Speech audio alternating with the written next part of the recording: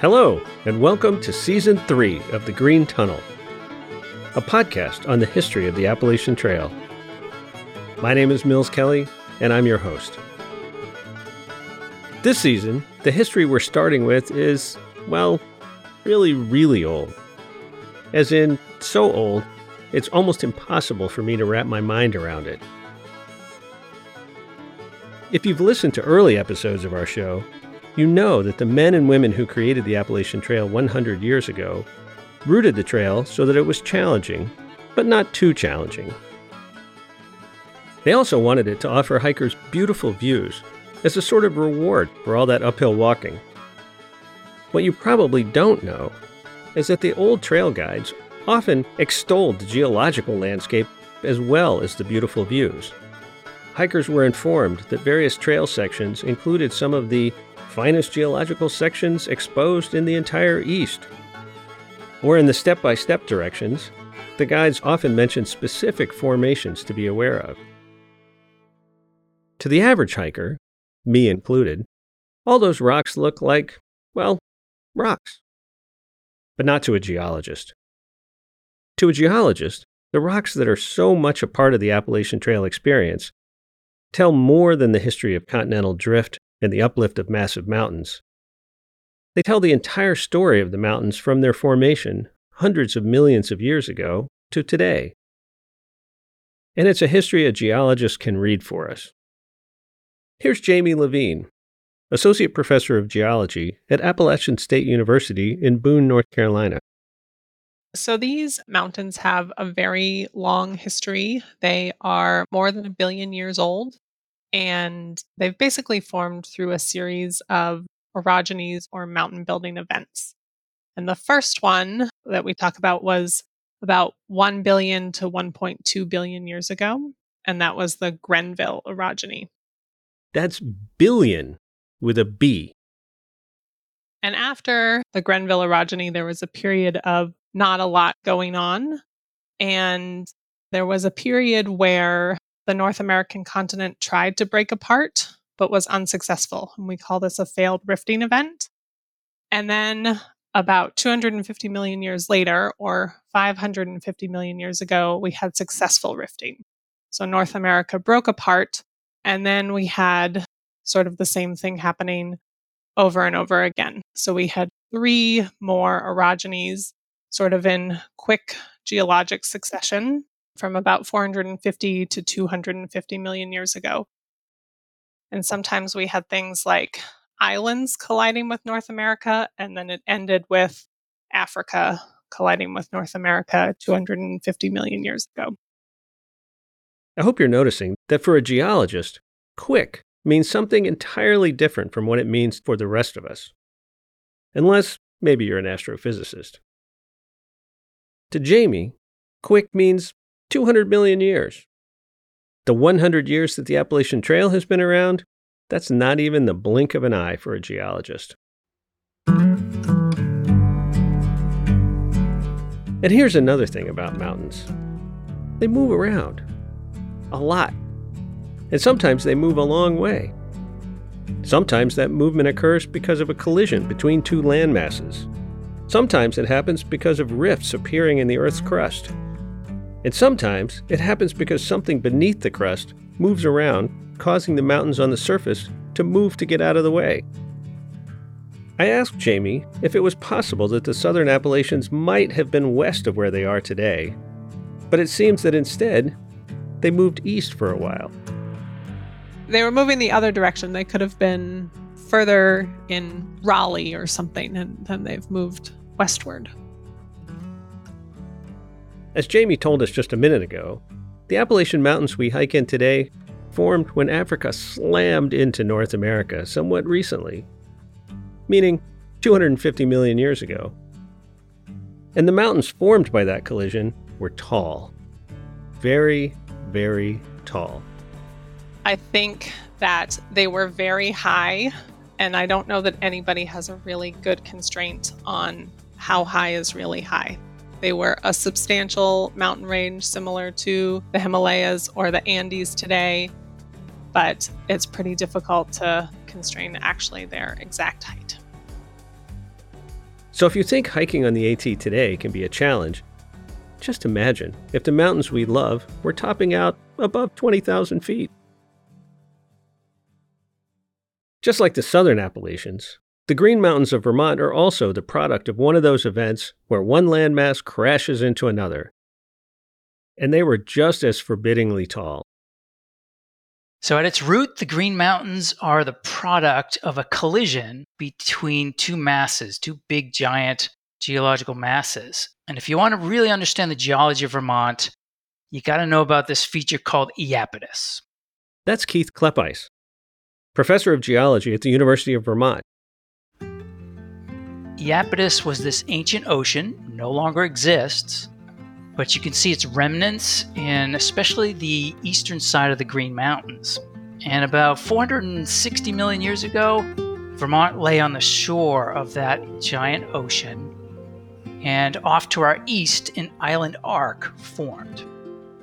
So an island arc is just a volcanic province that forms on oceanic crust. It's like the Aleutians or the Mariana Islands today. And that island arc collided with what is now North America. And that collision created these giant fault slices that uplifted crust and formed part of the Green Mountains. And then the most amazing thing is that whole cycle happened again. And what is now southern Maine and parts of New Hampshire, this big giant continental fragment slammed into the margin again and uplifted the mountains even further. And at that time, the Green Mountains were probably about the size of the Himalayas. Just these giant things separating what is now Vermont from the rest of New England. And then because it was, 370 plus million years ago, we had time to erode those down to sort of a reasonable size.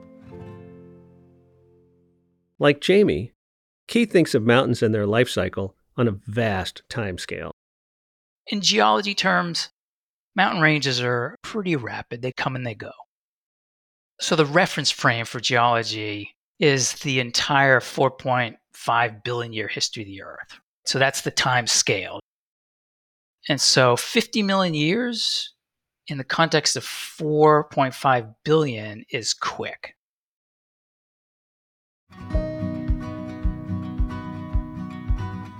The Grayson Highlands are located in southern Virginia and are the highest mountains in the state.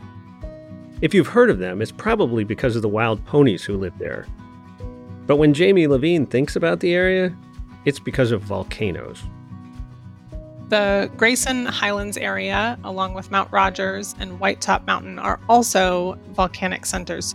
These are areas that are thought to be volcanoes that erupted during actually this failed rifting of North America. So this was about 750 million years ago, so quite a long time ago. If you stop looking at the ponies for a minute and look at the rocks instead, you can see some pretty amazing things. In Grayson Highlands and Whitetop Mountain and Mount Rogers, you can see a bunch of these volcanic rocks. And there are some rocks just pretty close to the trail and all throughout the area where you can see these tuffs. And these are rocks that erupted from the volcanoes. You get pumice and glass and crystals, and then they flowed. And so they've all been welded together. So we call it a welded tuff. They're about 750 million years old. And it's not something that you can see anywhere else in the East Coast. So those are pretty interesting. We have a photo of some of that welded tuff from Mount Rogers in the show notes. While volcanoes played a role in creating some really interesting mountains in the southern Appalachians, in the New England states, it was glaciers that made the mountains into what they are today. And while the volcanoes in southern Virginia erupted 750 million years ago, give or take a few years, the glaciers shaping the Green and White Mountains happened really, really recently. In geological terms, that is. Glaciers are key in sculpting the landscape. A lot of people make a mistake when they're learning about the geology of Vermont, where we think that the glaciers created the mountains. And that isn't true. The mountains were created by these collisions, these tectonic motions, and there's several of them. But the glaciers were not trivial, right? So they covered at their peak about 14,000 to about 13,500 years ago. They were about a mile high. And so if you put that in perspective, one of our highest peaks, Camel's Hump, today you can hike up there. That was under 1,000 feet of ice. So a major event. And those glaciers retreated and advanced and scraped and sculpted most of the mountains. If you kind of look at the mountains in profile, some of them have this teardrop shape. Like Camel's Hump is a great example. It's got a steep southern face, gentle north face, and it's the result of that scraping of glaciers. Camel's Hump in the Green Mountains is just a little over a dozen miles north of the AT on Vermont's Long Trail. Next time you are on the peak of one of those green or white mountains, I want you to look up. Imagine that right where you're standing, there's a glacier, and that glacier is 1,000 feet thick. 1,000. That's a lot of ice.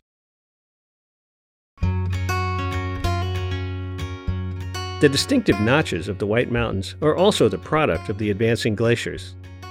Crawford Notch, Franconia Notch. These beautiful places are the result of massive glaciers shearing off the sides of mountains as they moved inexorably south. If you've hiked on the AT anywhere in the Northeast, you will have seen massive boulders just sitting all by themselves in the forest.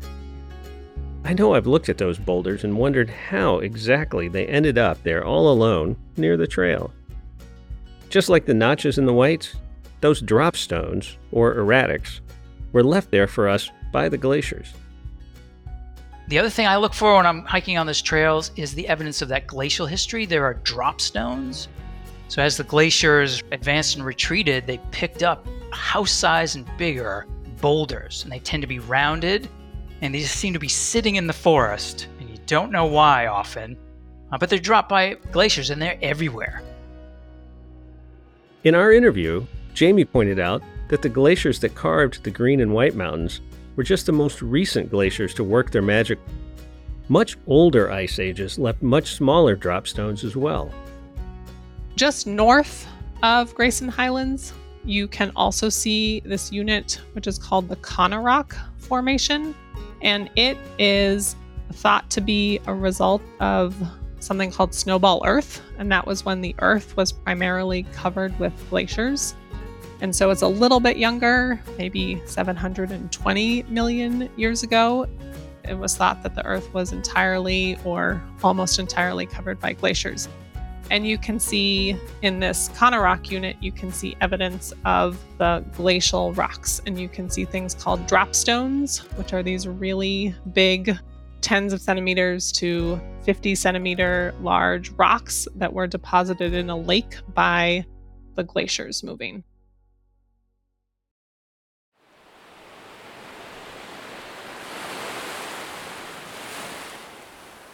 At various points in their very, very long history, the Appalachian Mountains were also on the coast of very ancient shores. As Keith Kleppeis told us earlier, southern Vermont was right on the coast. And if you look carefully at the limestone formations along the trail, you can see fossils that are as much as 550 million years old. Vermont was in the southern hemisphere, kind of like a tropical environment like the Bahamas are now, and so you get these thick fossiliferous limestones. And you can see them. And sometimes you get these erosion of material off the continent and you get quartzites. And you can see those. And as you walk north from, say, south of Bennington, and you see on your eastern side, your right side, the core of the Green Mountains, off to your left, towards the west, are these sediments that were deposited on this ancient shoreline of Iapetus. So White Rocks National Recreation Area, which is northwest of Wilder Mountain, you're actually walking on that shoreline.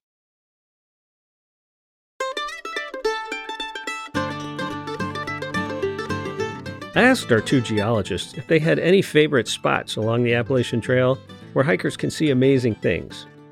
Here's what they told me. I take my students to Laurel Falls and we do a mapping project there. It's sort of their first project where they're learning how to map the rocks, and it's an old railroad grade. that the AT goes along in that section. And so it's nice and flat for part of it. And the rocks are really well exposed because it was blasted. So that area is really nice because it sort of puts together some history and some geology. There's a beautiful waterfall, and those rocks are recording the successful rifting of North America.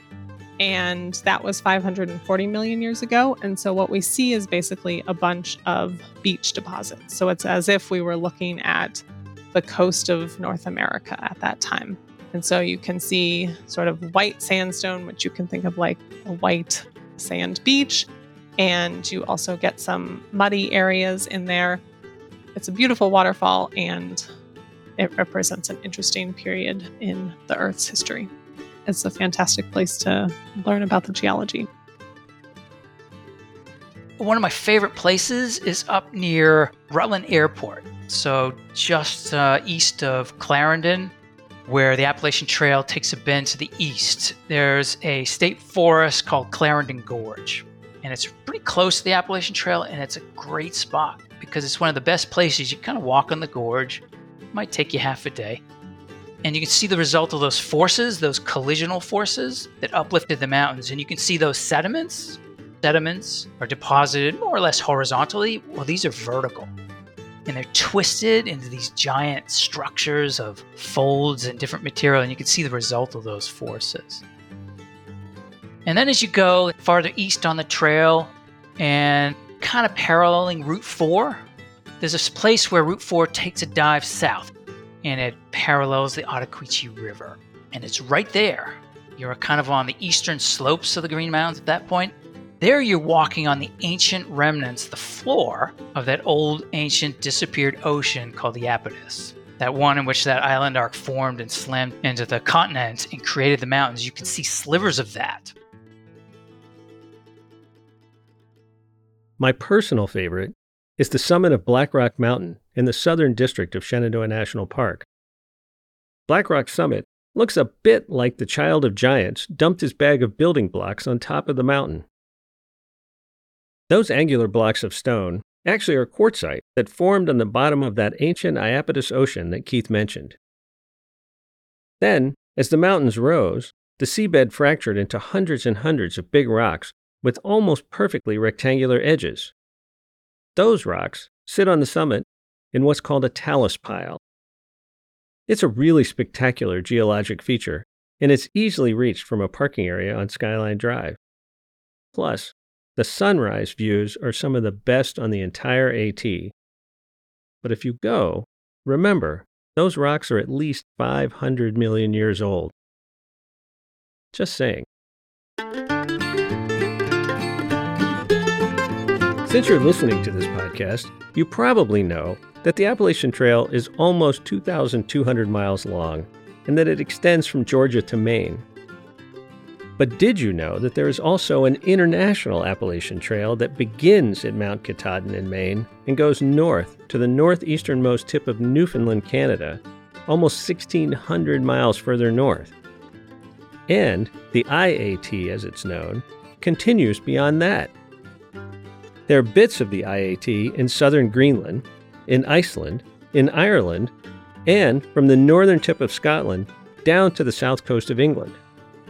Beyond that, the IAT crosses into France, Spain, and eventually the Atlas Mountains of Morocco. I'm not sure anyone knows exactly how long the IAT is at the moment, but it's really, really long. The natural question, of course, is why anyone would think it made sense to extend the Appalachian Trail north to the tip of Newfoundland, and then even further across the North Atlantic and eventually into North Africa. The answer is simple: geology. We've got the Appalachian Mountains. They have different names in different places, but we've got some of the same mountains in Europe, and the Atlas Mountains in Morocco are the same. And so all of these areas were together at one time when they were colliding with each other. But then when the plates moved apart, they went back to their respective locations. Probably they were actually in a different location than they were originally, but we see sort of the other half of the mountains in England, in the Alps, The Alps are slightly different, but we see some of those same rocks, and then also in Morocco, the Atlas Mountains. It's pretty difficult to sort of wrap your mind around the fact that they're so far away now, but that they were all together. We're on one side and they're on the other side of the Atlantic, and the Atlantic is what was formed as this rifting of Pangaea occurred. In other words, back in the day, 250 million years or so ago, the supercontinent broke apart and the Appalachian Mountains ended up on both sides of the Atlantic. So it only makes sense that the AT should really go from Georgia to Morocco. Geologically, that is.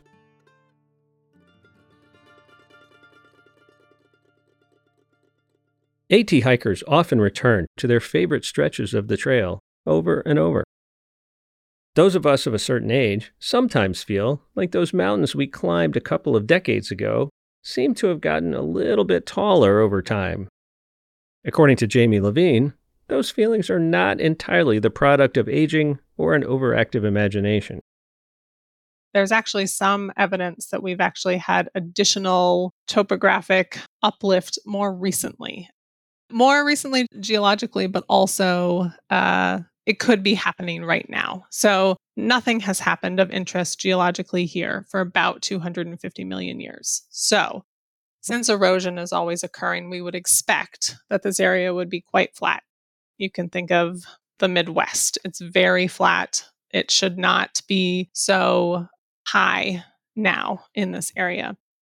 And so that has led people to believe there's something that's causing the crust to be uplifted even now.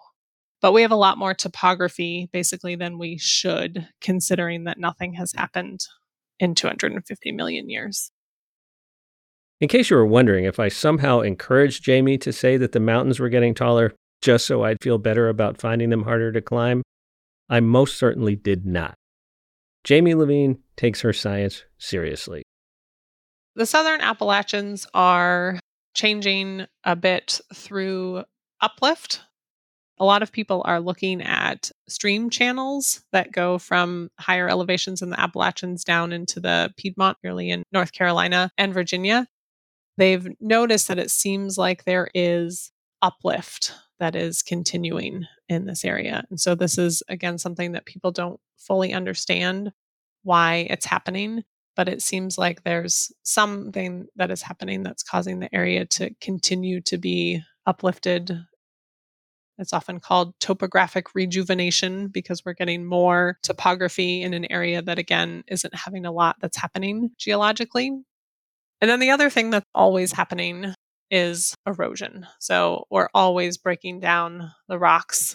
And so that's sort of why it's strange that we are having this topographic uplift, because we would expect that the mountains would just be getting lower and lower over time. Just once.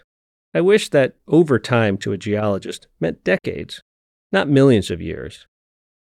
Then I'd be vindicated in my sense that the mountains are getting taller. Because as Jamie says, they are getting taller. Unfortunately for me, the timescale here is once again geological, not historical. I guess that means I'm just getting older, in the historical sense.